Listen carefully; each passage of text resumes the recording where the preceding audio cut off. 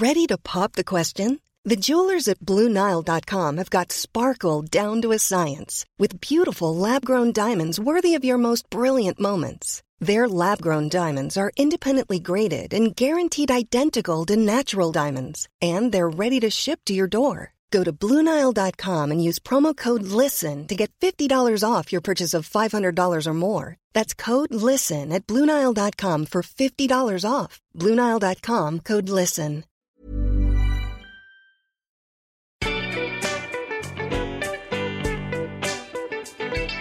Hello and welcome to Sentimental Garbage, a podcast where we talk about the culture we love that society makes us feel ashamed of. I'm your host, Caroline Donahue, and I've bought a girdle to set me free. Joining me is a woman who will never regret not going to Yale, Kate Young. Never regret it. Kate, I think that you will. I do actually regret not going to Yale. I really regret not going to Yale. But today we're talking about the Mona Lisa Smile. We are talking about the Mona Lisa Smile. The 2003 movie starring Julia Roberts that Yes. I think might have been one of her first failures. Yeah. In terms of how the public thinks about her career. People are also very shitty about Runaway Bride. Yes. Which also deserves a re-looking at because I think it's really good. But it also presented itself in a really different way. Like, it's easier, very true. It's easier to pan Runaway Bride because it's fun rom-com. And if Yeah. fun rom-com doesn't go well, it's just fine. Yeah. This is serious movie that got panned. Yeah. And that feels like a different failure. It's such a different kind of failure because, like, yeah, you look at something like Runaway Bride and you're like, who can blame this starlet for capitalising Exactly. on her Richard Gere connection? Exactly. For going, Pretty Woman went well. What else could we do 10 years down the line? Yeah. But then this is like, you know, Julia Roberts is this sort of serious America's sweetheart, Yes. and she's making this movie about feminism in the 1950s, and everyone hates it. Yes. Hates it. Hates it. Wellesley hates it. Critics hate it. Yeah. All the women, like, just everyone hates it.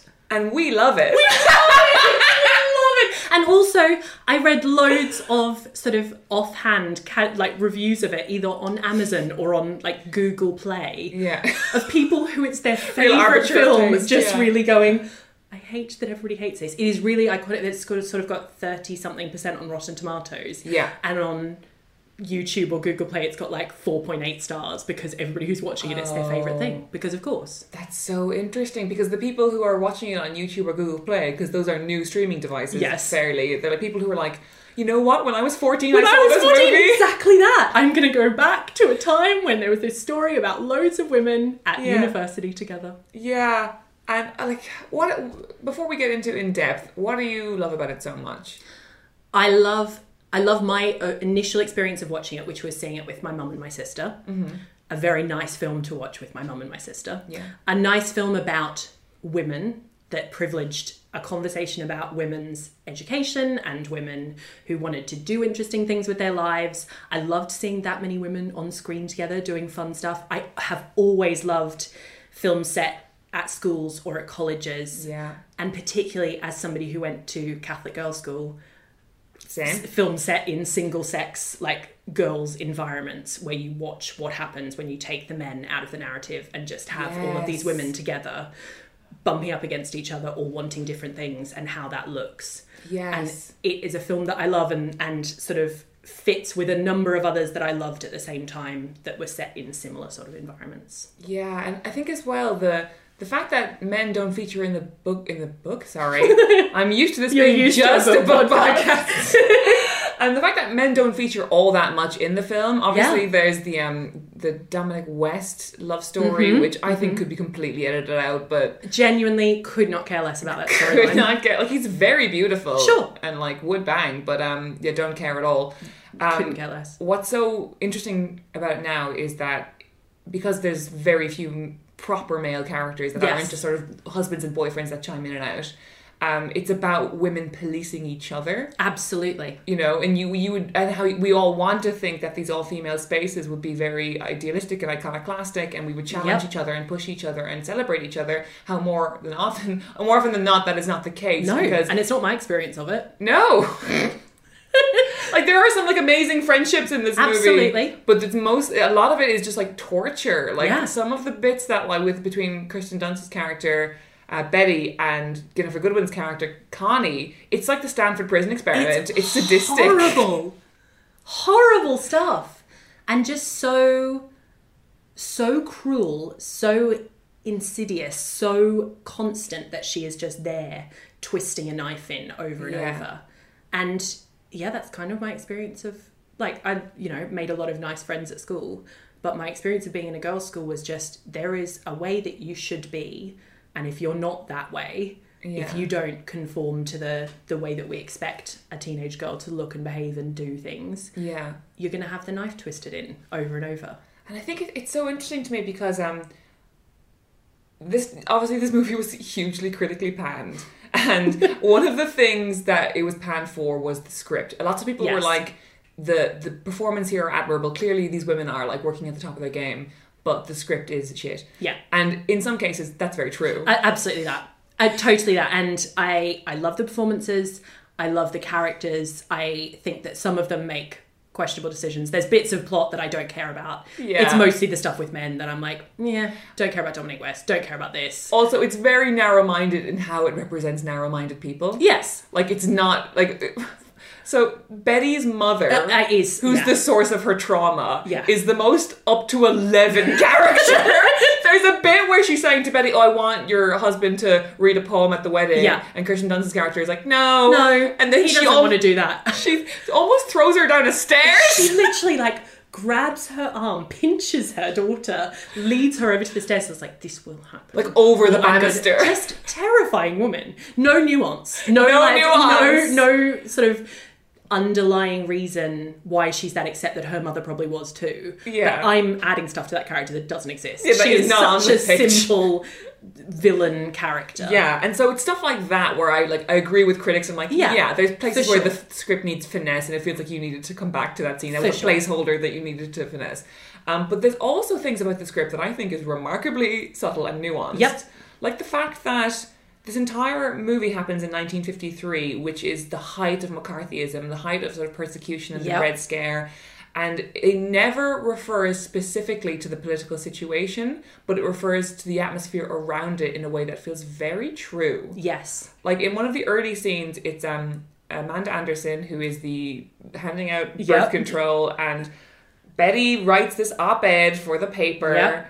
And gets her fired, which is like a proper villainous thing to do. Proper villainous thing for a student to write in the student newspaper.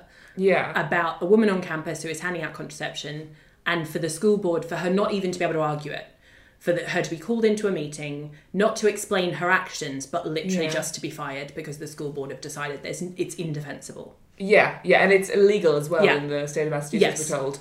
But it's also this thing where, in that scene where Amanda is being fired and she's packing up her room at this boarding house, she says that, 5 years ago they would have slapped my wrist. But now there's a committee for the protection of everything. Yes. And that's the only reference that you get. And you also get all these references to, like, subversiveness. Yes. But never an on the nose. That Senator McCarthy sure is making problems, which in a lesser movie you would have got. It would have been much more overt. And there's a lot of conversation about Europe and sort of Catherine going to Europe, or whether she has these sort of European ideals rather than nice solid American ideals. Yeah. There's loads of, and like the way that these girls use the word subversive oddly reminded me of the way we might use the word problematic today. Yeah. In that it's a word that has a spectre and not a meaning. Yeah. It's like, absolutely. This is like a shadow I'm going to cast over you, and it's impossible for you to refute it. Yes, there's no clarity. I'm not actually accusing you of anything. Yeah. I'm just casting a question and going,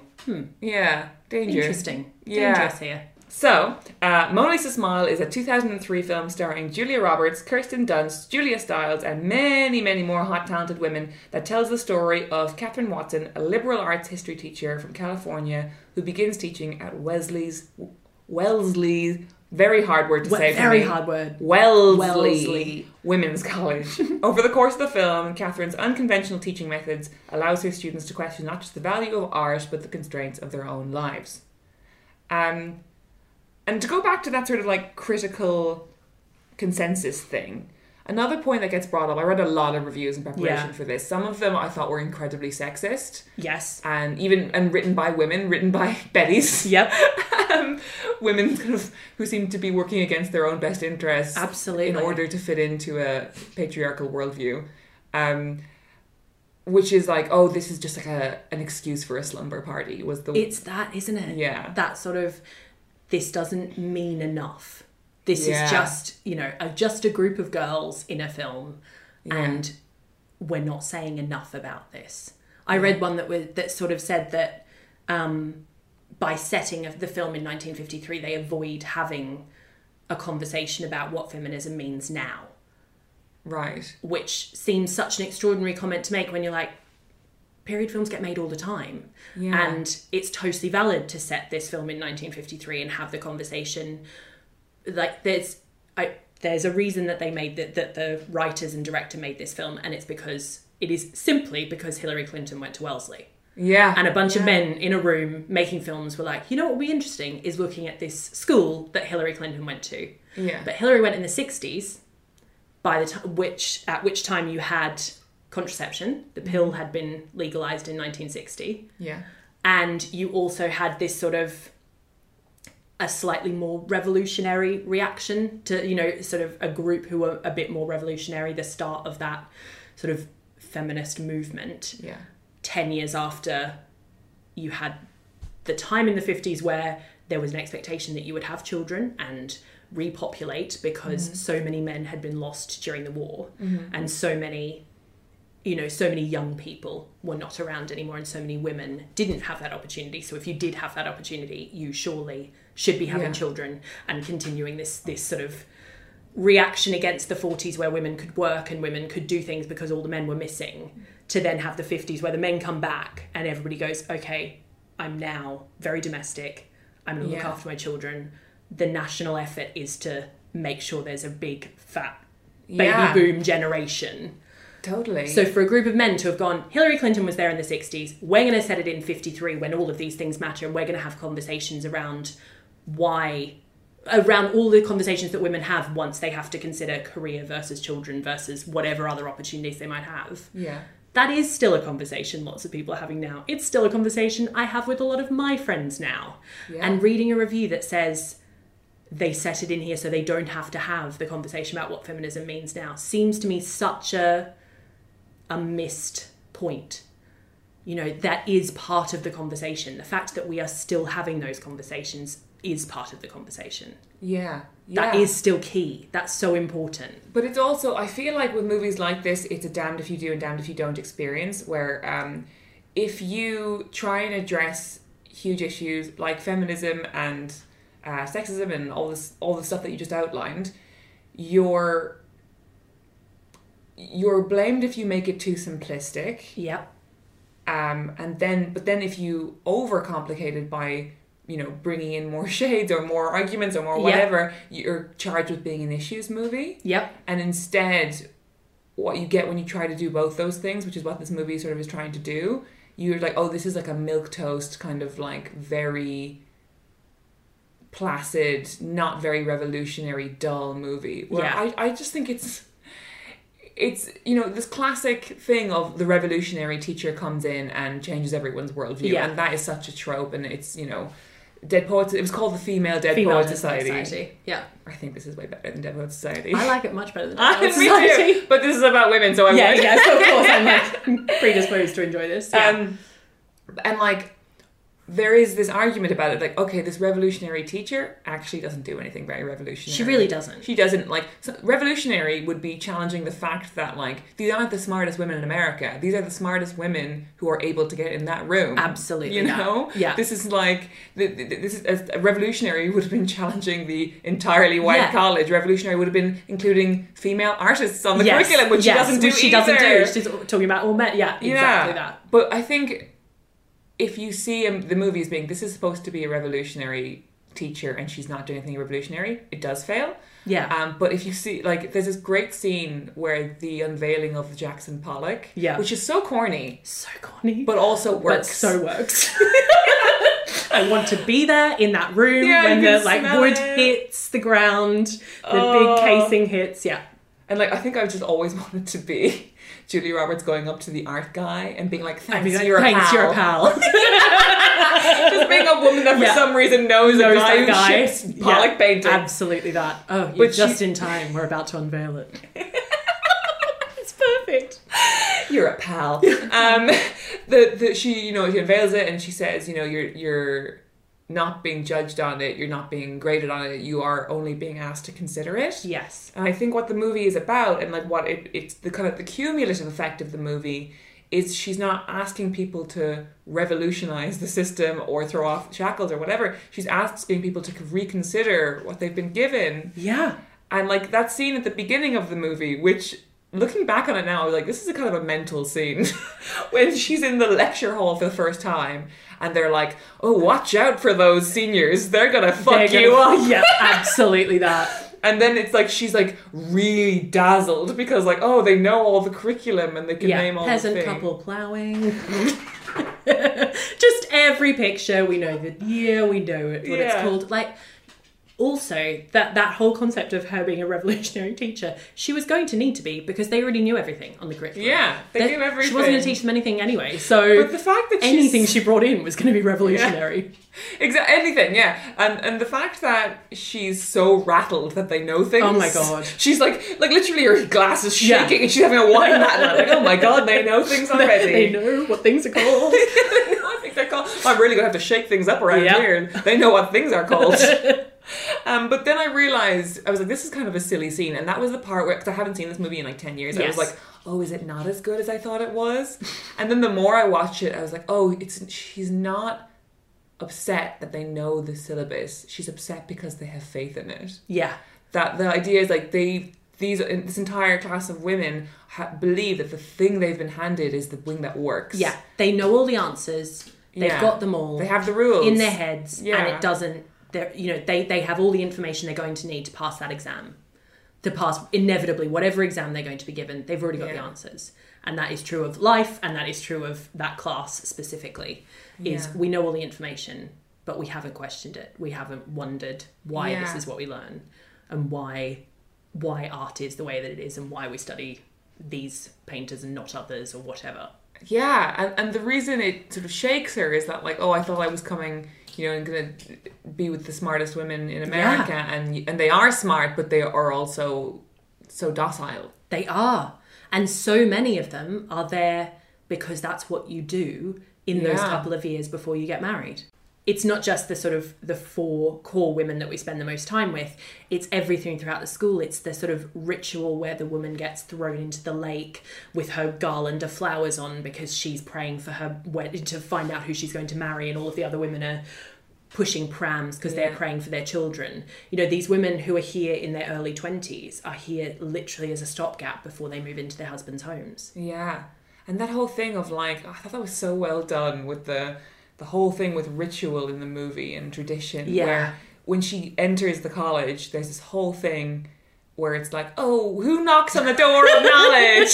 And it's really... I am every woman. Julia Stiles, performance of a lifetime. I mean, I have to say here, performance of Julia Stiles' Lifetime is 100% 10 Things I Hate About You. But still, this is great. She's got great hair. She's got great hair. It's like a helmet. Yeah. So beautiful. Such a great little, one that she gets blown out every week. Oh, so good. But then it's like that thing of, they have these rituals that initially Catherine finds very charming because she's like, oh, this is silly, but also it's nice. And then cut to the next ritual scene, which is them doing this...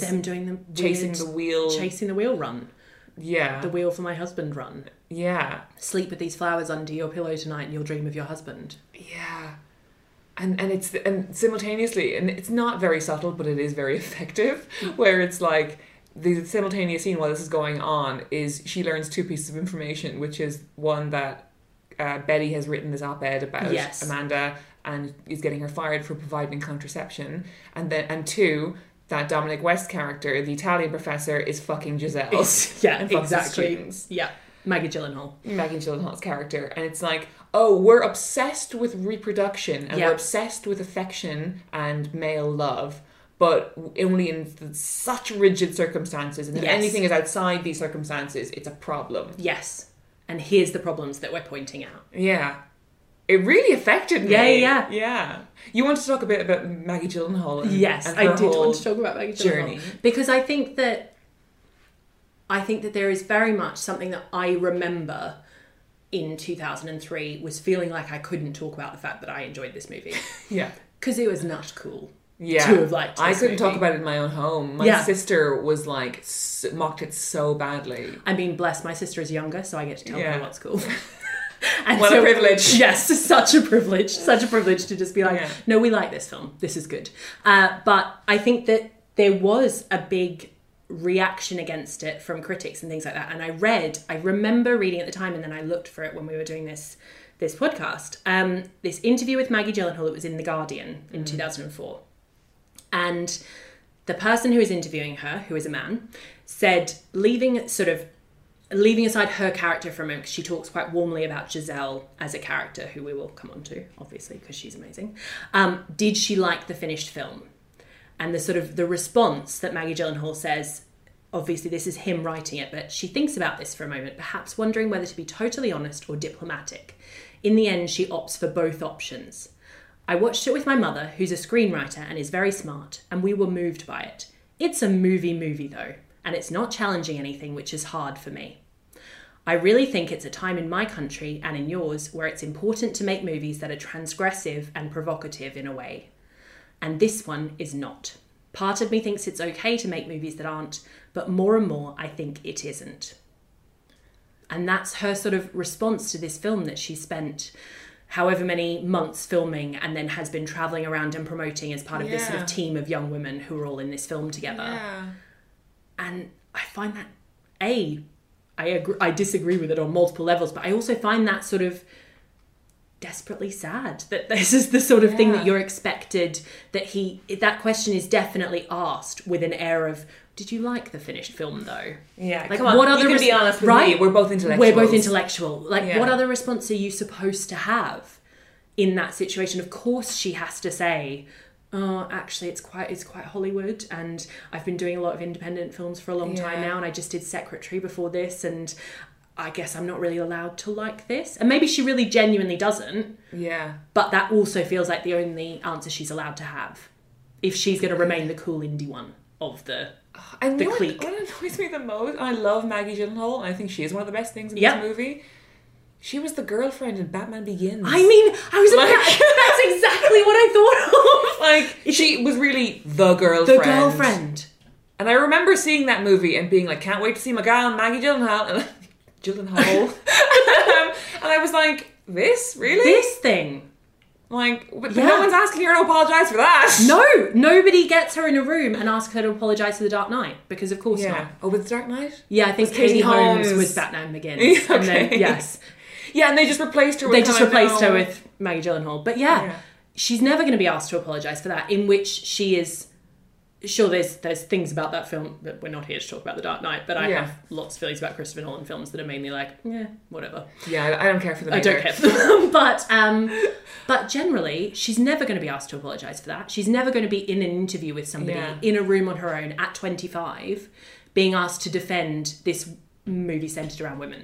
Yeah, because there's the implication that if you're making a movie about women, it has to hold up the gender and prove something. Yeah. It's the whole thing of, I remember a few years ago when the new Charlie's Angels reboot came out. Yeah. I saw this whole thing on Twitter being like, ladies, get to the cinema and see Charlie's Angels, regardless of whether or not it's good or not. Otherwise we won't get this thing again. Yeah. It's such a heavy vibe. It is. It really is. And the other thing that so my first sort of response to the Maggie Gyllenhaal comment is sadness that's the situation she's put in. My second one is, I want to talk about the fact that I don't agree with that I think this film is about something. I don't think it's particularly transgressive, but I think it's definitely about something. I think it says something. But the third thing is, I think it's fine to make stuff that doesn't. Yeah. And I think my privilege as like a white middle-class woman is that I see myself on screen all the time. Mm-hmm. So I get to see loads of films where that some of them mean something and want to say something, either about feminism or sexism or any other sort of isms, or just ageism or whatever classism, the experience of being who we are and in our generation. I get to see myself represented all the time, and sometimes it means something and often it doesn't, and it's great. And it's fine to go along and watch any sort of film like action-y films, rom-com-y films, like any sort of film where it doesn't have to mean an enormous amount. It just gets to be a fun, entertaining piece of cinema. I also come to this, though, as a white, middle-class lesbian woman who doesn't get to see myself on screen that often, because when I do see myself on screen, it is white lesbians in the 19th century having quite tragic times. There is a reason it is an SNL sketch. It I exists love that as a trope. SNL sketch. It's so good because it's true. Because that story is told over and over and over. Is this tragic love that you cannot have because that is not the way that society is set up. Yeah. And there have been so many of those films made in the past decade. I will watch every single one of them. But it is, a thing that is the type of film that we get. We got last Christmas a gay Christmas rom-com in Happiest Season. Yes. And we got to watch Kristen Stewart hold a whiskey and flirt with Aubrey Plaza, and that's great. I will watch that any day of the week. But that film, as a rom-com, was also about being outed, about the threat of your family disowning you and not supporting you and disbelieving or arguing your sexuality.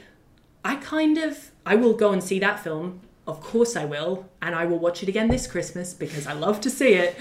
But I kind of want a film where two women can just flirt and have a good time and it not mean anything. And somebody makes a bit of a problem or a bit of there's a bit of an issue arises, stuff gets blown out of proportion, and then things get resolved and it's fine. Yeah. I want to see those films. Like, I don't think cinema has to mean anything.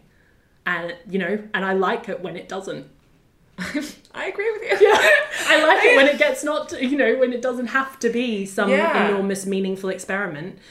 But also there's this thing of like, this is a trope.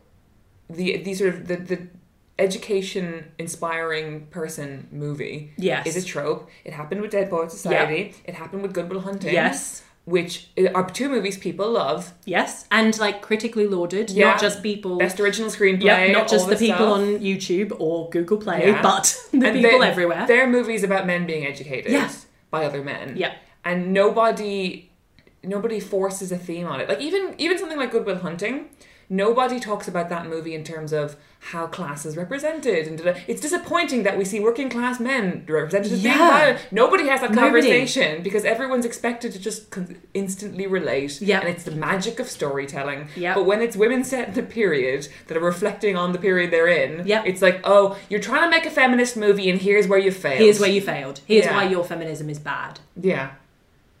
Yeah. But I also, it is a very seductive movie if you're a white lady as well. Oh, yeah. Because it's really easy to be like, it's very cozy, it looks very great, cozy. And you're like, beautiful. I'm wronged. I love being so wronged. Yeah.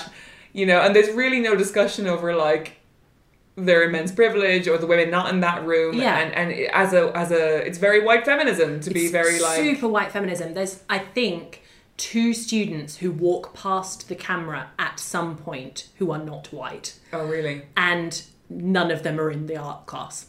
None of them are in the class that we spend all the time with. They are just some girls at Wellesley who happen not to be white. Yeah. And we spend no time with a single one of them. Not a single person who's not white has a line. Tell me about your favourite scenes, favourite characters, favourite arcs, because there's so much. There's it feels so like a much. TV show. Yeah, There's so many characters. I think that I had kind of forgotten because I haven't really watched it since... I think I probably watched it when I was at university, but not really since then. So maybe 15 years since I properly sat down and gone, I'm going to focus on this. And I had forgotten that the story wasn't entirely centred around the girls who were my age. So the sort of the girls who are the students. And now coming back to it as a woman who is 34, I suspect I am perhaps closer in age to some of the teachers. I am now older than Catherine Watson, who is just 30 and unmarried. She's 30. I guess she never wanted to have kids. Never wanted to have kids. It's over. It's over. Line, She's I was 30. like, oh God. Oh God. Oh God. But I was absolutely taken with these 3 teachers who live together. Yes. Who are Catherine Watson, so Julia Roberts, Amanda Armstrong, who is our lesbian, who gives out the contraception at school and is fired quite early on. And then Nancy, who is Marcia Gay Harden, who is doing so much work in this film. So much quiet, tragic work. So, who do you want to start with? So I want to start with her. Okay. Because it's her house. It is. And that's polite. That's polite. Her parents' When I house. was watching it last night, I was like, this is the definition of a Best Supporting Actress nominee. God. It's so good. The thing about a Best Supporting Actress nominee is that it always has to be this sort of quirky, outsized character, but who has this like mellow tragedy within. Everything she says is great. Yeah. Don't you just love chintz? Her showing her around the house and pointing at the pillow and how it matches the wall. Yeah. Lifting up the pillow cushions, being like, see, matches. Yes. Look at my beautiful house. Look at my beautiful house. But this deep... So the deep tragedy of this house is that Nancy has... I wrote down what she says. The way she sort of introduces her story is that she hears that Catherine Watson, Julia Roberts, is in this long-distance relationship and says, long distance, torture. I know. When Lenny left for the South Pacific, it nearly broke my heart. We wrote every day until... And then sort of trails off and goes, he was a great man. It was 100 years ago. I'm babbling. And you go, it wasn't 100 years ago. Yeah. It's probably sort of 8 years ago, if we're talking him going off in the Second World War. And that is deep tragedy. Like, whatever happens to Lenny, and we find out later, he's not dead. He is married with kids somewhere else. Oh, that whole Just scene so at the wedding. Awful. Her drinking Manhattans and saying that the bartender looks like Lenny and then saying he can't shine his shoes and... and it also made me think, which I'm sure it was supposed to make me think, of like how many drunk women there were propping up bars, talking to bartenders, being like, you look like... It's just like...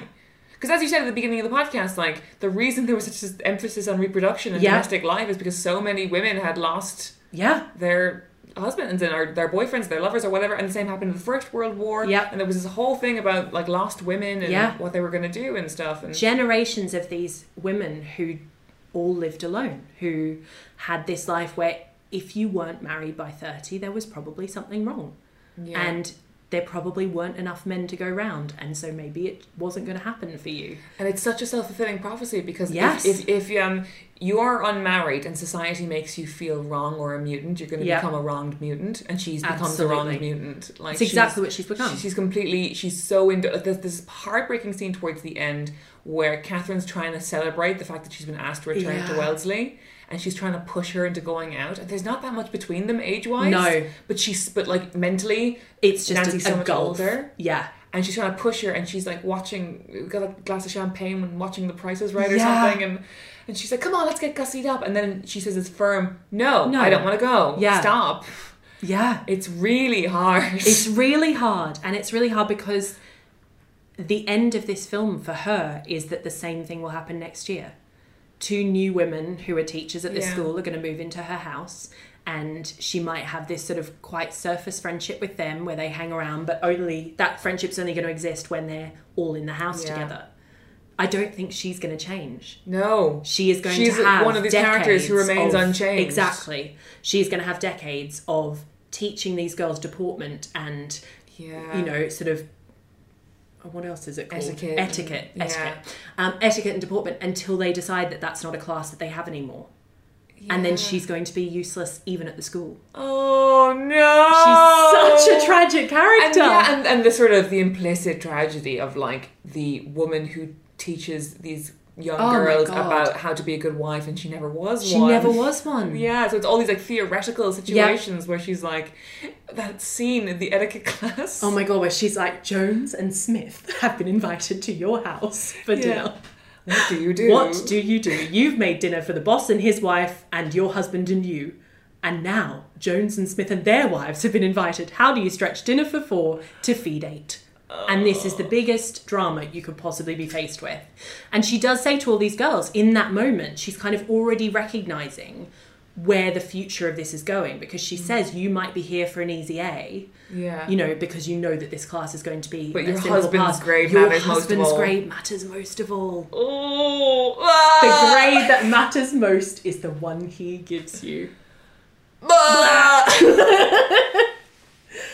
It's so horrifying, that whole thing. And I think she plays it so well because she's so over the top, but in a way that feels utterly convincing that she would have created this over the top persona to hide all of the tragedy of it.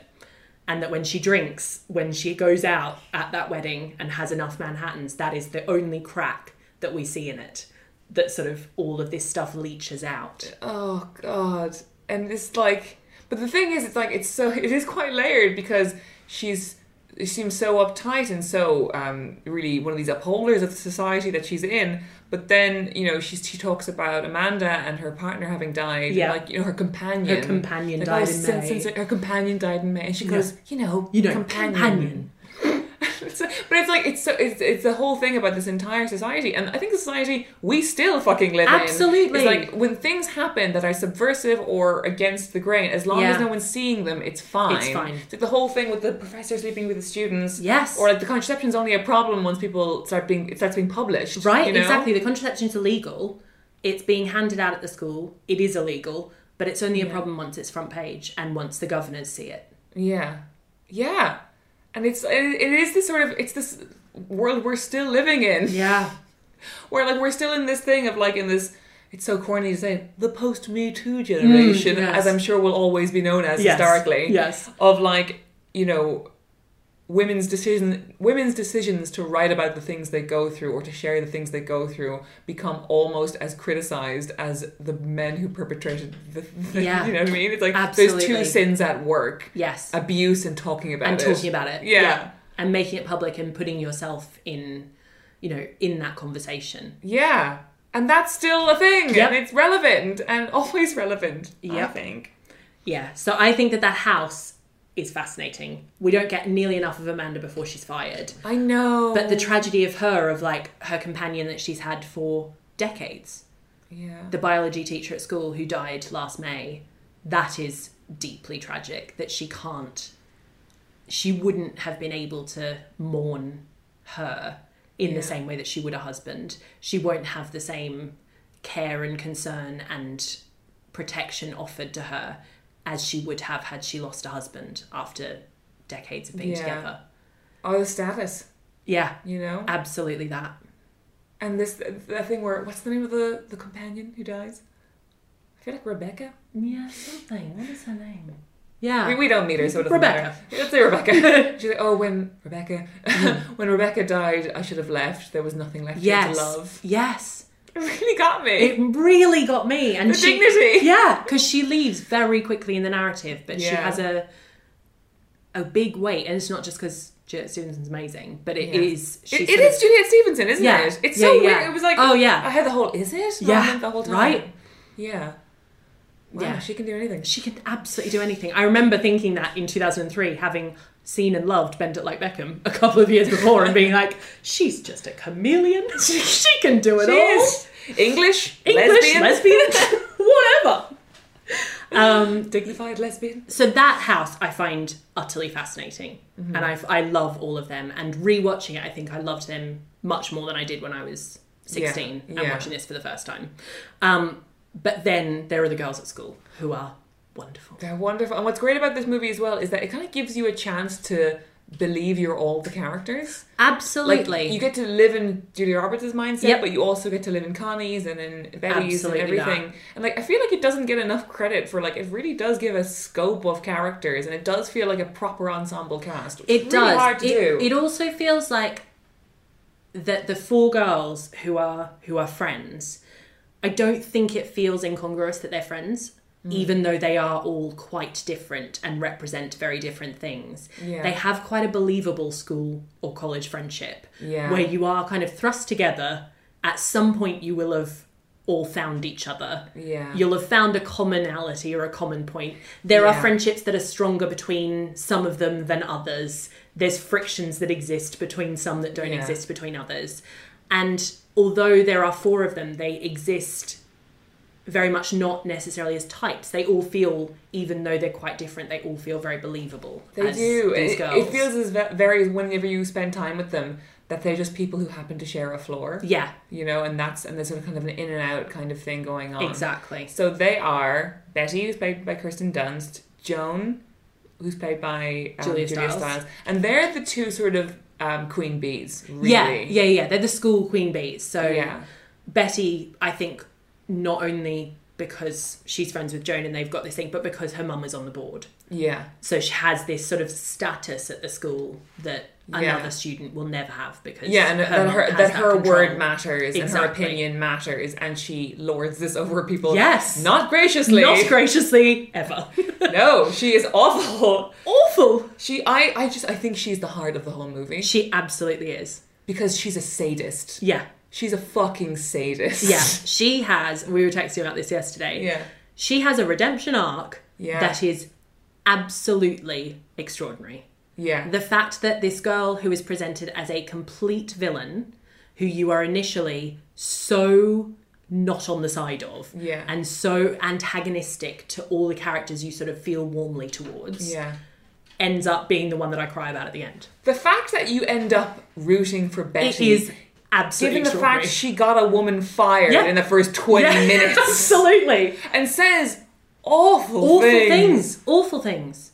Yeah. Is awful to her friends, is so miserable and takes Yeah. it out on everybody around her Yeah. and ensures that they are as miserable as she is. But, like, it's so well written and so well performed. This thing of, like, everything she does, you understand. Yeah, absolutely.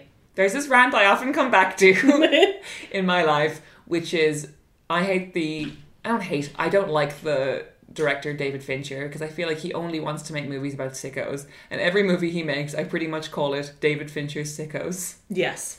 And I've ranted this to you before, but not to the audience. It's a good rant. They deserve to But be. his whole thing is just like, check out this sicko. Yeah. He loves to hate women. Yeah. Or it's like Seven and Fight Club and Gone Girl and Girls Dragon Tattoo and to a certain extent The Social Network.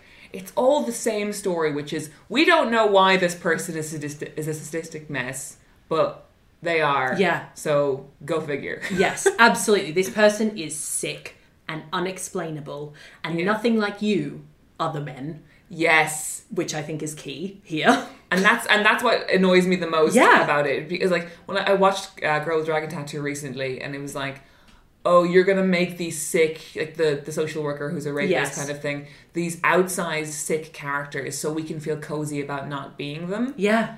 But then you get a character like Betty, written so well and played so well, where everything she does, you know exactly why she's doing it. Like, it's like this whole thing of, like, her best friend is Joan, and Joan has been admitted to Yale grad school, and it's the thing that drives Betty over the edge. Yeah. Not because she's jealous that her friend has something that she doesn't, but she's so angry that this horrible life that she has worked so hard to create, she might have to go through it alone. Yes. And her best friend might not have to suffer through it also. Her best friend might get to have another version. Yeah. And her best friend is making Betty her wasn't question- told is possible. Yeah. You know, that suddenly Joan has kind of shown up with this other life, with a husband that actually loves her. Joan seems happy at the end of the film. And the whole thing is that Joan is allowed to be happy with having chosen not to go to Yale and chosen to go be with her husband and, you know, have dinner on the table at 6. Because if she wants to do that, that is also a valid choice. Feminism doesn't just exist to let us go to school. Yeah. It exists so that we can do whatever it is we want to do. And Joan wants to do that. So that scene where Betty is showing Joan around her new house and she folds back these wicker doors. I want to show you a surprise. Oh my God. Folds back these doors, and behind the doors is a dishwasher. No, wait, a washer and a dryer. And she's like, ta-da! Best thing that has ever happened. And it's this thing of, like, you know that that's not actually what stimulates Betty at all. What stimulates Betty is being a cunt. Yeah, absolutely. And, like, speaking truth to power. What she believes is to be speaking truth to power. Totally that. Which is, like, you know, completely cannibalizing any woman who steps out of line. And which she learns throughout the film is not the point. And that's not actually speaking truth to power. That is conforming to what we've been told to do. Yeah. But, yes, you know, what makes her happy is writing her column and eviscerating women she thinks have not upheld the standard. And she doesn't care about the washer and dryer, but she's been told that she has to. But she's got a thing that's hard and expensive. Yeah. And she has it before her friends do. Yeah. And that's enough. That's enough. But it isn't. It's really not. It turns out that's not enough when your husband isn't interested in you and hates you and is having an affair months after you were married. Yeah. And doesn't sleep with you and doesn't come home and spends as much time as possible elsewhere, and you've been told by your mother, you must stay in this marital house. No, you can't come back and sleep in your old room for a night because you're lonely and sad. It's just devastating. So devastating. The fact that she's moved out of this school where she feels stimulated and interested to take on a life that makes her utterly miserable. The thing about Betty's journalism that I think is so important and is another one of those things where it's like, yeah, that's a relevant conversation that we're still having today, is that, let me see if I can phrase this properly, is that like we've got these broadsheet journalism that likes to take movements or grassroots organizations or people who are outspoken, whether it's like the trans movement or like environmentalist activists who aren't behaving the way we want them to or whatever, and being like, this is us speaking truth to power. This is us quashing this dumb thing. This is us getting rid, being critical about this threat. And it's like completely, it's like this inward jab at progress because it's easier and feels the same as conquering or vanquishing something that is truly menacing, which is the thing that controls you. Yeah. You know? Yeah, absolutely that. It's like, I always think about it, it's like, it's why TERFs exist. Yeah. It's why there are so many cis women who abuse trans women and the trans movement, because they're like, there is no chance of me fighting the patriarchy or the straight cis men who developed these systems that I'm a slave to. Exactly that. And so I'm going to have to pick this fight. And this community, because this is an attackable community. It's an attackable community, but because it feels threatening to me, feels like a monster worth slaying. And that's the role that Catherine is doing. Yeah. Like, Catherine might as well be a trans lady coming in. Yeah. She is to be in space. The dragon worth slaying. The person who is coming in and challenging what you see as your role and your place and all of this. And instead of challenging the role and the place, you challenge the person who comes in and shows you that it's not working. And all their scenes together are the best scenes in the movie. The best scenes in the movie. All of the best interactions are between Julia Roberts and Kirsten Dunst, because they're both wonderful. They're so good. And this whole like, where it's whole thing where she comes in late and she's missed loads of classes. If you fail me, there will be consequences. If you fail me, there will be consequences. She says, don't disregard our traditions just because you're subversive. And then Catherine says, don't disrespect this class just because you're married. Don't disrespect me just because you're not. Come to class, do the work, or I'll fail you. If you fail me, there will be consequences. Are you threatening me? I'm educating you. And then Catherine just goes, that's my job. And she whacks her on the nose with a pencil. And the way Kirsten Dunst's face just scrunches. She's just so good. She's such a good face actress. She really is. There's another great face acting moment from her when her husband kisses her before he leaves. Oh my God. And he aims for the forehead, but he gets the centre of her eyes. Yeah, it's quite awkward. It's like bridge of her nose, kind of like, ugh. And Tommy and Joan have been sort of canoodling on the sofa in a way that feels quite like, oh guys, find a fucking room. Find a like, I would be annoyed if I had a couple over for dinner and they were like, ain't she the greatest? Oh, ain't she the greatest? I'm just going to touch her face all the time. It's like, okay, we get it, you're in love. We get it. But, you know, for your husband to then like sort of bump his face against the bridge of your nose as if that's an appropriate farewell. Oh, but then like Betty is such an asshole in that scene as well. She's like, we've got news. And they're like, oh, pitter patter of little feet. Such a 50s conversation. And then she kind of slightly cracks her smile and she's like, no, he's been made junior partner. And then he's like, Betty. And it's quite a raise. Quite a raise. Yeah. It's just so everyone knows that woman who's so miserable and the only joy that she thinks she can get is by making other people jealous of her horrible life that no one wants. Is by demonstrating to everybody the fact that this is everything I've ever wanted.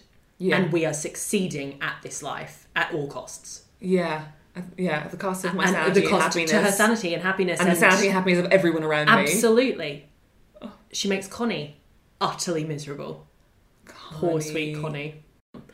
And the premise that you are asked to accept is that Ginnifer Goodwin is unattractive, and somebody nobody would want to have sex with. And it is utterly incomprehensible to me that Hollywood has decided that she is the ugly best friend. Numerous times. Over so and many over. Films. So many films. He's just not that into He's just not that into you. Exactly. Yeah. I do feel like every film she does, she is in it because somebody has said, we need like a unattractive, quite awkward girl who kind of incomprehensibly somebody might fancy towards the end. Like, it's like she needs to be like a size 12. Yeah. But also have like a big Disney face that still looks like a princess. Yeah. She's not like these eyes, huge Beautiful brown big eyes that take up her whole face. And they're like, she has to be convincingly fuckable. Like, someone has to. Yeah. At some point towards the end, weird. we have to decide that she kind of probably deserves a man being vaguely pushed in her direction. It is incomprehensible to me that is who she has been cast as forever. And it really, I think people are talking a lot at the moment about, the naughties and the absolutely insidious messages that they send. And I actually do think the naughties was one of the worst generations for women since the 50s. Yeah. I think a lot of that has to do with, like, sort of that Perez Hilton style of journalism. Exactly. And cameras being on phones for the first time, and there being so many ways to depict women who were against the status quo. That, like, that whole and chasing photos scene. Chasing photos of girls coming out of clubs and getting into cars, and the amount of money you could get for a photo up someone's skirt, like, feels like a different time. It feels extraordinary that. And it was so unforgiving. Yeah. It was a much more unforgiving culture. And I think, like, we have so many conversations about, our own internalized, misogyny and all this. And, like, I fucking wear the wool shirt and beat my own back about my own horrible thoughts all the time. And then I have to cut myself some slack because I'm like, look what you grew up in. Look what you marinated in. Yep. When, like, Amy Winehouse went on Nevermind the Buzzcocks and was clearly... God. Having, like, really struggling, and everyone made fun of her. Yeah. I just think that growing up and being at school, so I was at secondary school 2000 to 2004, and then was at university from 2005 to 2008, and that 8 years was a really tough time to be a young woman, like a teenage girl trying to figure yourself out. So there was just so many examples of kinds of women that you shouldn't be, and they were everywhere and they were all the time. Yeah. And it was so much about weight. It was the peak Circle of Shame years. Yes. Which younger listeners won't even remember, but, like, lots of magazines, and I think Heat was the one that pioneered it, would have circles, like red circles around problem areas of women, and it could be like bulge of the flesh, it could be cellulite, sometimes it could be literally the skin of a woman's armpits slightly folded because her arm was doing something. And people went, or like Julia Roberts going to a red carpet event with hairy armpits. Yeah. And the fact that sold magazines and papers for the next 6 months. Yeah. And we've already spoken about it on this podcast, the series, literally. Have you? Yes. Oh my God, amazing. Like, it's in our Myrna O'Connell episode about red carpets. Everyone look it up. Fantastic. Yeah, I can't believe it. And, like, I think about Jessica Simpson in those high-waisted jeans. Oh my God, yeah. Looking beautiful, but also me internalizing that as the reason that one can never wear high-waisted jeans. But yeah, I think that era, that time, when this film came out and when we were teenagers, was a particularly difficult time. And I can't believe Ginnifer Goodwin was cast as this. It also, like, talking about this, this movie came out in 2003. It's talking about the 50s. Yeah. It was a moment where I just think the women hatred in the culture was really high. Really high. I'm not saying there aren't problems with this movie, because there are, and I feel like we've talked fairly about them. Yeah. Like, some of the script sucks, like, it's not really as radical as it should be, no. And all I these think things. that part of that, I want to see this movie written and directed by women. Yeah, and I would gladly see it remade. Yeah, it was written by men and directed by a man, and I want to see a version of this that is made by women. I'm not saying that women in 2003 suffered the same things that women in the 1950s were going through, but I think in terms of an incredibly conservative worldview, a culture of increased surveillance, and endless opportunities to pass judgment that were rewarded in a nasty culture that liked that sort of thing. And really sort of found it delicious to talk about women in a way that demonized them. Yeah.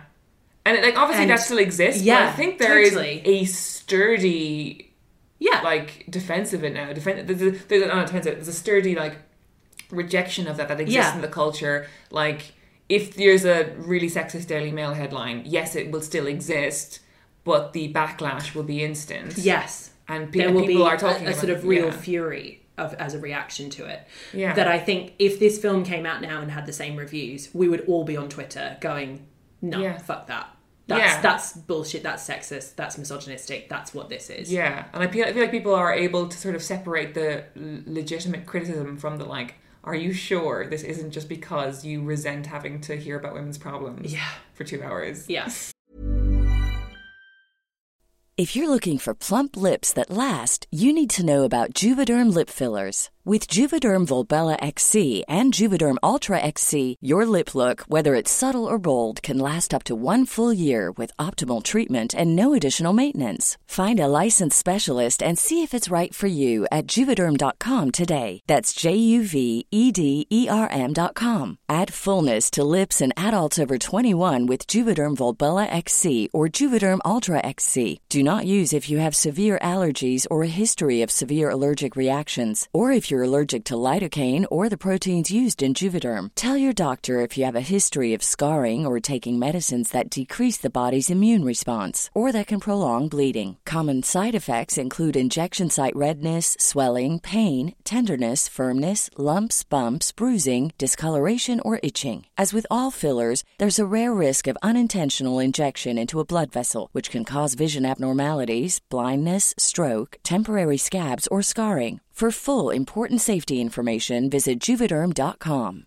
Ready to pop the question? The jewelers at BlueNile.com have got sparkle down to a science with beautiful lab-grown diamonds worthy of your most brilliant moments. Their lab-grown diamonds are independently graded and guaranteed identical to natural diamonds, and they're ready to ship to your door. Go to BlueNile.com and use promo code LISTEN to get $50 off your purchase of $500 or more. That's code LISTEN at BlueNile.com for $50 off. BlueNile.com, code LISTEN.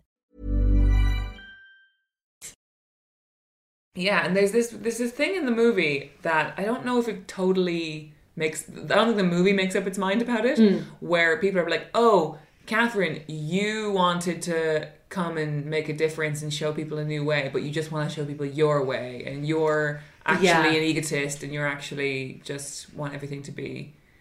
You have no patience for anything outside of your worldview. Yeah. Do you think it really gets to the bottom line of that? No, because I think it kind of believes that, but then it also questions it at the same time. I don't think it really gets to the bottom of what she genuinely is there. She's kind of a blank canvas. She is a bit of a blank canvas, and I think that it is important that the stories that we have in the end that I am interested in, that the people that I want to follow after the film finishes, I'm like, Catherine can go to Europe and have fun. I don't really care. She's a bit of a blank canvas. She can have a nice time. Yeah. She's got a lovely smile. She's going to be Julia fine. Roberts will be fine. Yeah. I want Giselle and Betty in Greenwich Village. Yes. In an apartment, post-university. At the beginning of the Beatnik era. Yeah. Like, I want Betty writing op-ed pieces in New York newspapers. Betty's going to go on and be Ruth Bader Ginsburg. Well, this is the thing. I think that Betty could be that. Betty could be... I just think that Betty has a real, like, Peggy from Mad Men vibe. Yeah. Like, that she will get to New York at that age, in that era, and she will have the same, like, slow revealing and peeling back of all those other types of living and ways of life. But it's so, like... I think there's a little bit of a Betty that lives in all of us. Yeah. In that, like, I recently, when I found a university essay I had written when I was 19. Yeah. Oh my God. So the name of the essay, and I found it in an old email address because, like, I went hunting into it to find some document or something, and it was an essay I had filed to my sociology professor in 2009. Right. And the name of the essay was, "Is the patriarchy still a governing force in contemporary Ireland?" Wow. And my argument was no. And not only was it no, I'm so embarrassed by this, I can't believe I'm saying it. It's like, first of all, it was no. And second of all, if the patriarchy is a governing force in contemporary Ireland, there are worse systems to use. And I compared it to like fascism, and I compared it to sort of like communist China and stuff. And I was stupid and I was 19, but I was using the intellectual rigor that I had been given to interrogate my own thought, which was like, there are lots of systems, and this is one of them, and we're actually all doing fine, aren't we? We're fine, right? Yeah, I shouldn't be that worried about this. Yeah. And like, I was like, all systems are flawed, this one's the least flawed. Wow. And that was my genuine art. And reading it, I felt like I was like sweating bullets. I was like, am I secretly evil? but I think I see that in 2009. I really... Yeah. Yeah. I can see having, argued that, and... I couldn't believe it. Yeah. That I was like this burgeoning like person who wanted to be a writer so desperately. I was funneling all of my energy into this. Yeah. Like... Why? It was such a Betty move. Yeah. But it is that Betty move where you're like, I'm going to have to find a way in. Yeah. I have to exist inside this, so I'm going to make it I'm going to work be for me. the exception woman. Exactly. Who gets why women suck. Yeah. And so I'll charm you into allowing me in. I'm going to be cool girl. I'm going to be cool girl. But then the first thing I did when I moved to London was I applied for solely lads mags. Like Nuts and Zoo and FHM and all that, because I wanted to so desperately be the girl who works on a man's paper or man's magazine. And it really it freaks me out now. That is, and I think like the last decade and watching the world in the last decade and being part of the world in the last decade has obviously had an impact. Yeah. In a way that has made us go, oh, interesting. Yeah. But it also, even though I feel so much like shame around that, I also feel like, isn't that amazing how people can change? It is amazing how people can change, but it's also amazing how much of a product we are of our environments. Our environments, and of, as somebody else who grew up in quite a conservative Catholic country, how much we can be a product of our environment that tells you to live in a certain way. Yeah. And that why, provides you a couple of ways in which you can fit into that. And why these Catherine Watson characters, even though they don't do anything specifically radical except ask you to consider a Jackson Pollock painting. Because she's not up there at the top of the class being like, oh, she's women. Really not. She has the one scene. We have to talk about it. The one scene where she wants to talk about, so she goes in. After Betty writes an op-ed about her. And about her sort of subversion of the way the roles that we're supposed to play, the roles we're born to play. Yeah. And which I think is an amazing way to talk about it. The roles that we are born to play implies so much about acting and the performative nature of those roles. Yeah. The fact that the way Betty sees it is that I have to perform in this. It is not that I get to live it. It is not that it is deep inside me. It is not that what I actually want to do. Yeah. It is the role I am born to play. To play. Oh, that's to keep playing in your life. I never even thought of that. What an extraordinary thing to think that you should be doing. Yeah.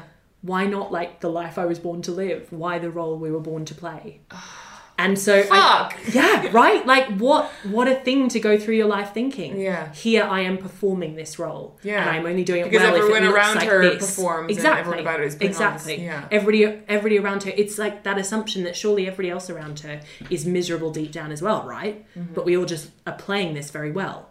Yeah. We're all miserable. Right? Well, we're surely, all. Yeah. Because I am. Like, I definitely, poor old Betty. Anyway, so she goes into the next class with a bunch of advertising instead of, contemporary art, which is what they've been looking at. Yeah.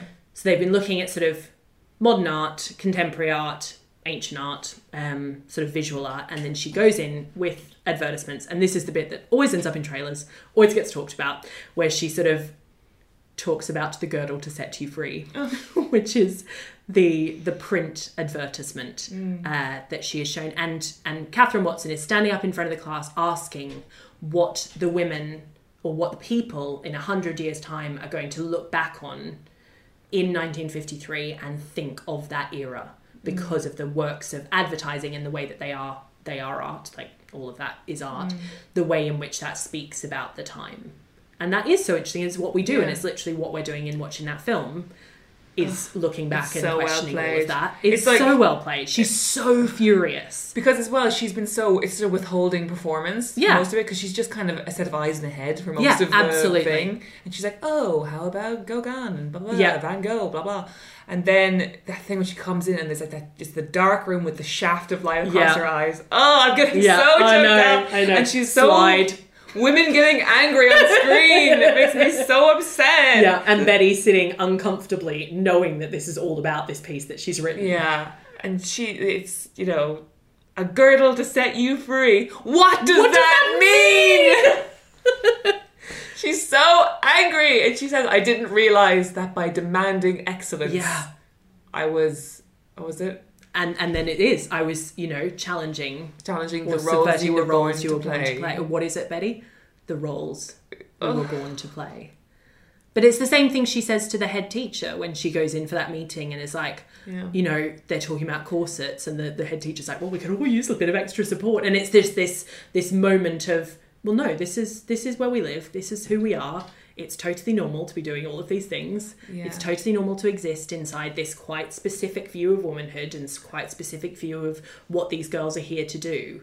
And Catherine's sort of eternal shock that she is not here to educate people who are going to graduate school, or people who are going to become teachers, or people who are going to, go off and keep studying art or make art themselves. But she is essentially teaching at some sort of finishing school. Yeah. And this is why I think as well it's important to say that the Wellesley girls hate this film. There was a letter written and published in the Wellesley News, the Wellesley Alumni News, that sort of acknowledged how many ex-students had been in touch with the school or had written for various newspapers or had been in touch with interviewers or, ended up in media around America.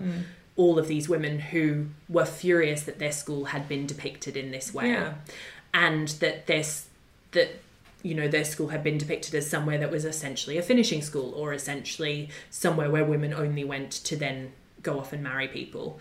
And I think that needs to be heard. And that if that's the story you want to tell about a school, they could have picked a fictional school to do that.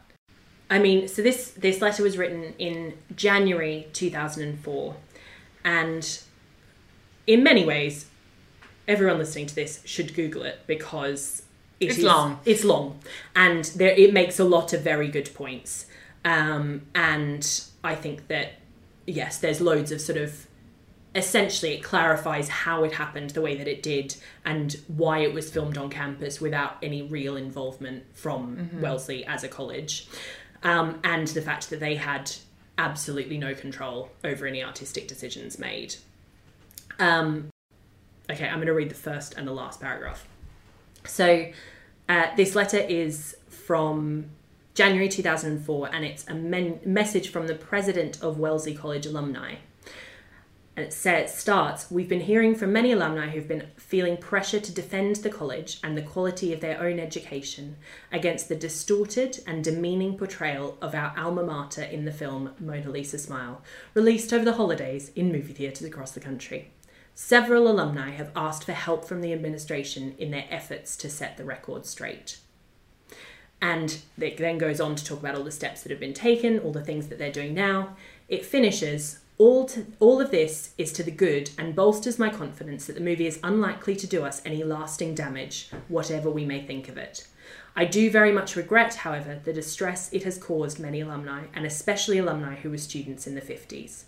I'm grateful for many op-ed articles, interviews and letters to the editor through which Wellesley alumni have all across the country been speaking out to correct the historical record and standing up for our college. Thank you.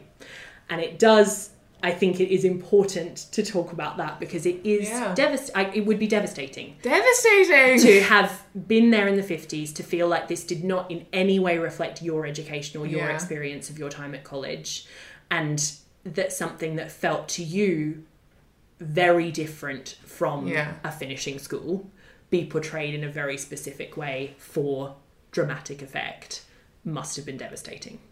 It must, there's been this recent thing around the short story Cat Person and how someone's personal anecdote was used for that story and how disorientating the experience was for them. And I do sympathise with that, but I sympathise with this much Me more. too, 100%. Because then you are defending your college. You're defending where you spent 4 years learning about all of these things.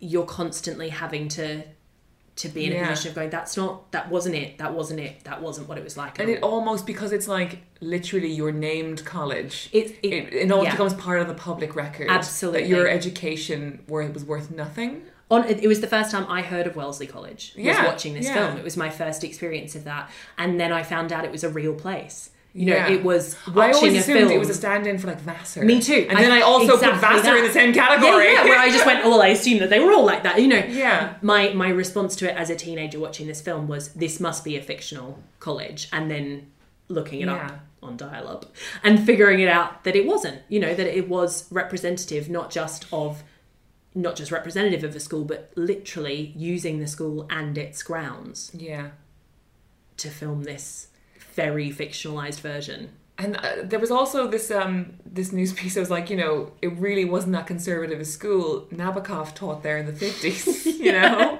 So, but I don't really mind that. I do mind on behalf of those women, but like, things don't need to be true to feel true. No, and absolutely. to affect you and to resonate, you know? Yeah.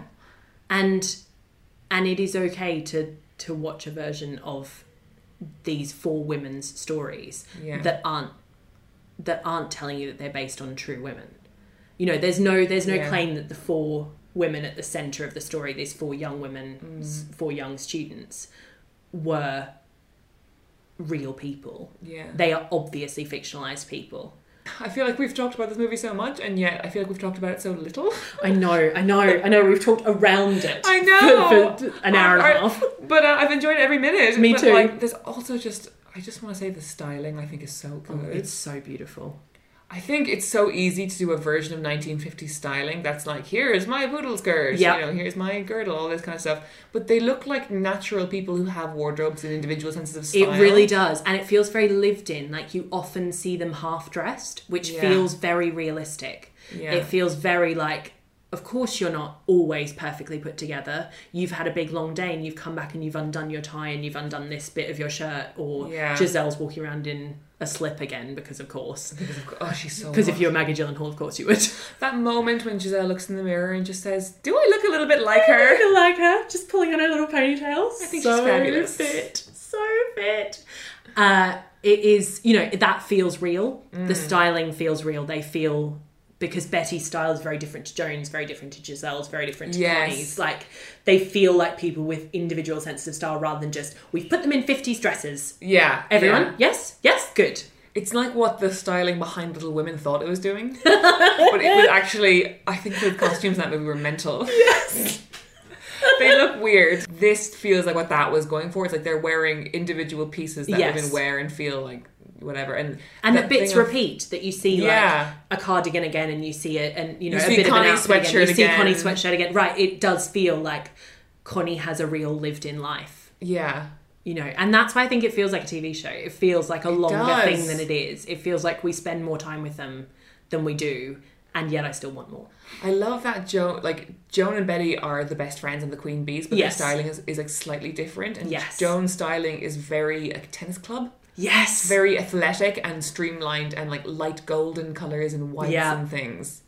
And then Betty's outfits seem more based on a kind of suburban mindset, you know? And Betty's hair is very severe. Whereas Joan's, although like quite helmety, is always out and curled in a different way. Like Betty's is always quite like fringe, curled over, and then hair like very, you know... When Betty arranges the photo shoot, oh god, it's so sad. So sad. When she's like, it's such an Instagram married moment. Wellesley girls need to do this. Yeah, well, one will often hear. She's just one will often hear like someone basting a pot roast while quoting Chaucer. Yeah, doing my chemistry with the other hand, and it just her husband in that. I mean, he is. Such a cartoon. He literally has a pipe. It is staggering to me that this is written by men, because these women have such internal lives and the men are like stick figures. It is like that meme of the horse where, you know, you've got the sketch of the arse that is just like, and the head of the horse, is so beautifully drawn. All the women are that part of the horse, and all the men are just like stick figure men. So true. That none of them have any internal life. They just are there to help the plot. And to provide what they need to provide. But the women are all so richly detailed.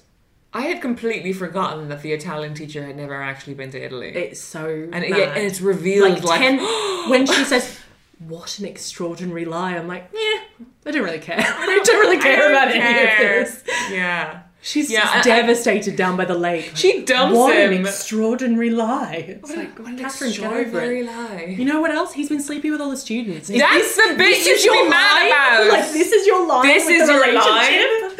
I just hate it because mad. I don't think Catherine would get with a guy who slept with her students. No, I just don't believe it. Like, he is such a cad, and it's obviously so clearly not just Giselle. Yeah. Like, it's not even as if it's like, well, he fell in love with this one student and they had this, you know, it's not that. No. It's like, he's done this every year with a He's the hot teacher at a girls' school. He's a hot teacher at a girls' school at college, and he picks one every year. You know who's an unnamed character who I love and who has more internal life than any of the men? Come on. The really rich girl. Oh my God. Where she's like, we have a Picasso. Oh my God. In the summer house. It's small. She's the one who always turns the lights on. Maybe, but she's the waspiest one, basically. Super waspy. And you're right, it's the Picasso. It's very small. It's very small. No, Van Gogh. Sorry, yes. Yes, because they're looking at sunflowers. But yeah. Here's another... In the Newport House. In the Newport House! Here's another thing. Come on. I hate when movies try, like, period movies, they try and highlight who's the forward-thinking iconoclast by the fact that they respect Picasso. It happens so much. Yep. Happens in Titanic. Yes, 100%. 100%. Oh my God, it's so nuts. Because, like, it's something Picasso. He'll never amount to anything. Something Picasso. Surely you would remember Pablo something. That's how it would work. Exactly. It's like, he'll never amount to anything. And that's when you know that Cal is bad. There's because he doesn't like Picasso. There's like a set of references that get used over and over. Freud is another one. Oh yeah. It's like, he's got his interesting theories. Yeah. It's like telegraphing really sloppily to the audience. And it's such annoying getting the audience on side as well, because this subversive iconoclast and you, the clever audience, both know that Picasso kind of a big deal. Yeah. Picasso continues to be a big deal, even today. Wild. Yeah. And the fact that she's written her doctorate on the fact that Picasso will do for the 20th century what Da Vinci did for the Renaissance. And then it's, have you ever been to the Sistine Chapel? It's not good. No. But I do like it. Yeah, me too. It's like the same thing happens in Good Will Hunting. Yeah. He literally says, have you ever been to the Sistine Chapel? Like, I love Americans and their view of Europe as being the sort of... Honestly. The seat of culture. And if you haven't been, you haven't been in the seat. Yeah, absolutely that. Like, if you've only read about it, no. You've not really done this. You don't know. Yeah. I think that my biggest sort of hopes and predictions for the future are, the thing is, I always want someone to be gay. It's just a thing. Yeah, I want someone to be gay. Just want someone to be gay. Just want Betty to be gay. I want Betty to move to Greenwich Village to be gay. And to have a really nice life. Betty should be gay. Yeah, I just think she could be. Yeah. I'd be quite, if I gotta, like, there is a moment, I talked as well about The Hairy Bird, which I loved in the 90s, another Kirsten Dunst film.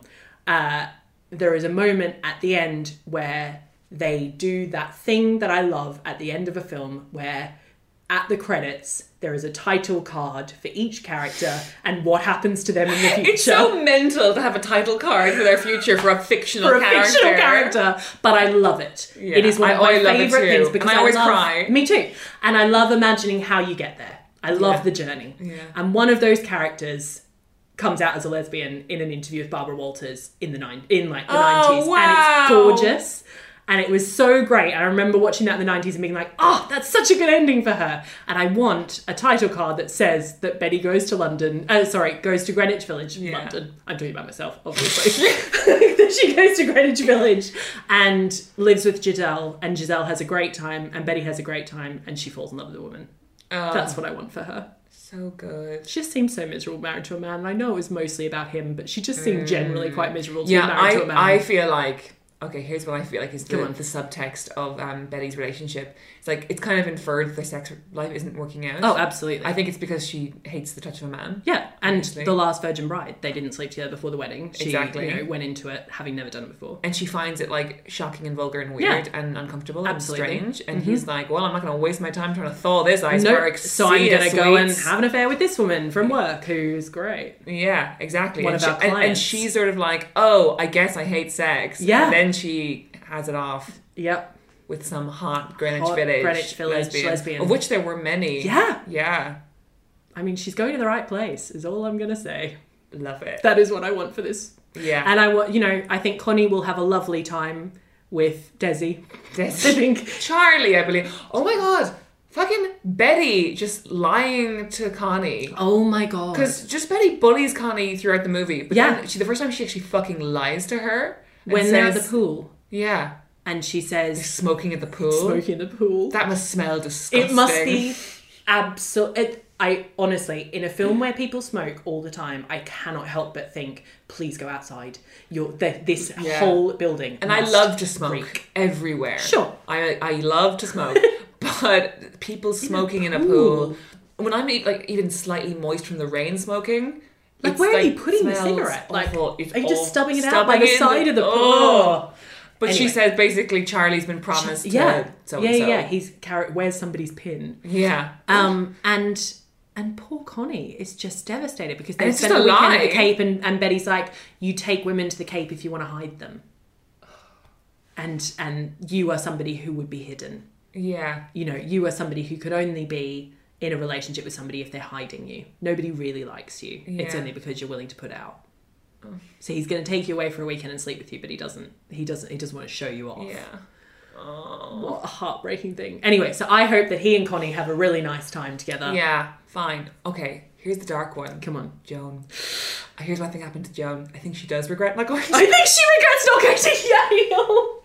I think she does regret it. I really do. Yeah. And I think she becomes one of these, 50s housewife stereotypes where it's like, Joan's feeling very anxious, so I've taken her to a doctor and he's given her some pills. Total opioid addiction. Yeah. But then I think she comes out of it in the late 60s and becomes a ceramicist. Well, I want to see Joan in Miss America, the series from a couple of years ago with, do you watch it? Kate Blanchett and no. It was about the 70s and the sort of sexual revolution and Jermaine Greer and a whole... It's not Jermaine Greer. I'm fucking it up. I'm going to talk about this again. I want to see Joan 20 years down the line regretting it and going back. And going and studying somewhere because she's super young, It's not too late. She could regret it and change her mind. And she might have a quite sad opioid addiction in the late 50s, but maybe she makes it through it. And in the 60s, she decides that once her kids are in school, because her kids will be in school by the, Yeah, that's the true. That's 60s. true. It doesn't have to be totally dark. Doesn't have to be totally dark. Life is long. Life is long and it's important to remember. Yeah, life is long and I think... But I love a happy ending, so I just want that for Joan. But also I think it's very realistic that she will absolutely regret not going to Yale. Yeah. Oh. And 15 years later, she wouldn't get into Yale. She'd go to another law school. Oh. But I do think that she and Tommy stay quite happy. Yeah. Yeah, I think they have some rough years with the opioid stuff. Oh, yeah, for sure. That's going to be tough. I think Giselle writes a sex book. I think he sticks by her side. Oh, my God. Giselle writes a sex book. Yeah, 100%. I think it's one of those 60s books bedroom tales from Mrs. X. Yes. And fucks a Kennedy, all that. Absolutely. Stays unmarried, has an amazing time. Shows up at every one of the good parties that was written about in the late 20th century. Yes. She just happens to be and becomes in a person who's quoted in biographies all the time. Absolutely. As being she was there. She was there. Yeah. She knows. She saw it. Yeah. And continues to dress like an absolute babe. Oh my God. Her outfits are incredible. I mean, I'm so obsessed with her in this film that it made me want to smoke. I've never smoked a cigarette, and it made me want to smoke because I was like, just want to be leaning casually, comfortably out of a window. I will never look like Maggie Gyllenhaal. No. We do not have the same build.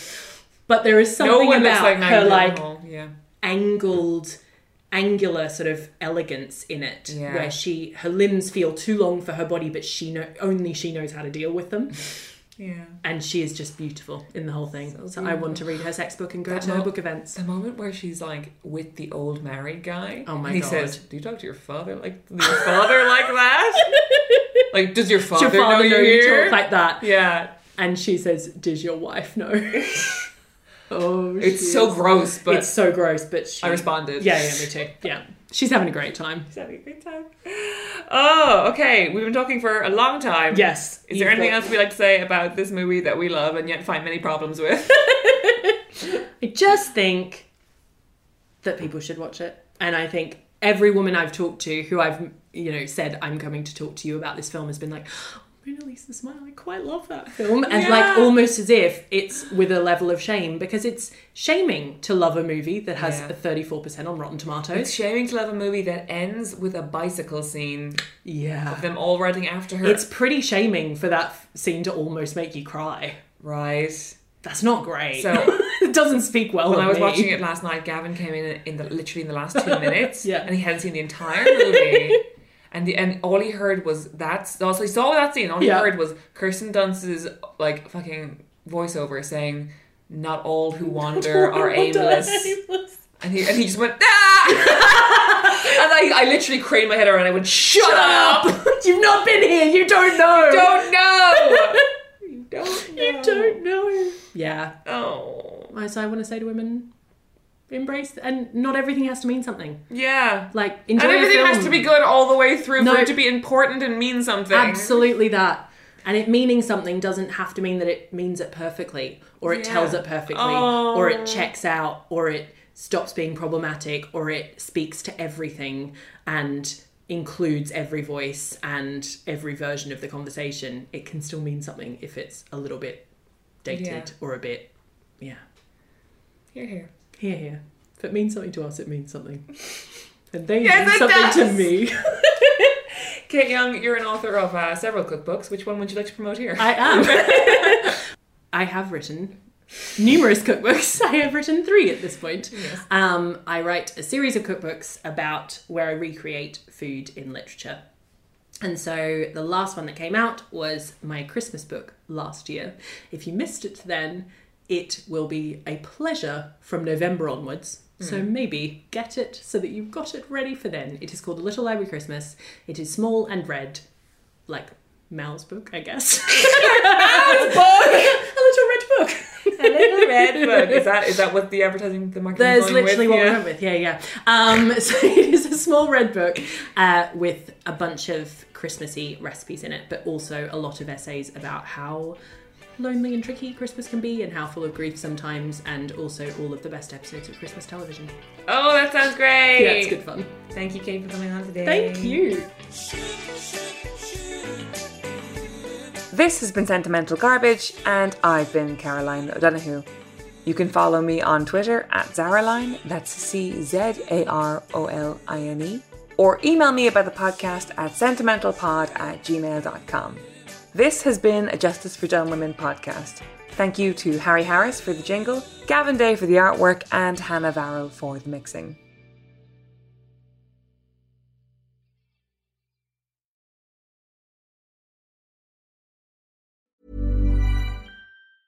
Mom deserves the best, and there's no better place to shop for Mother's Day than Whole Foods Market. They're your destination for unbeatable savings, from premium gifts to show-stopping flowers and irresistible desserts. Start by saving 33% with Prime on all body care and candles. Then get a 15-stem bunch of tulips for just $9.99 each with Prime. Round out Mom's menu with festive rosé, irresistible berry chantilly cake, and more special treats. Come celebrate Mother's Day at Whole Foods Market.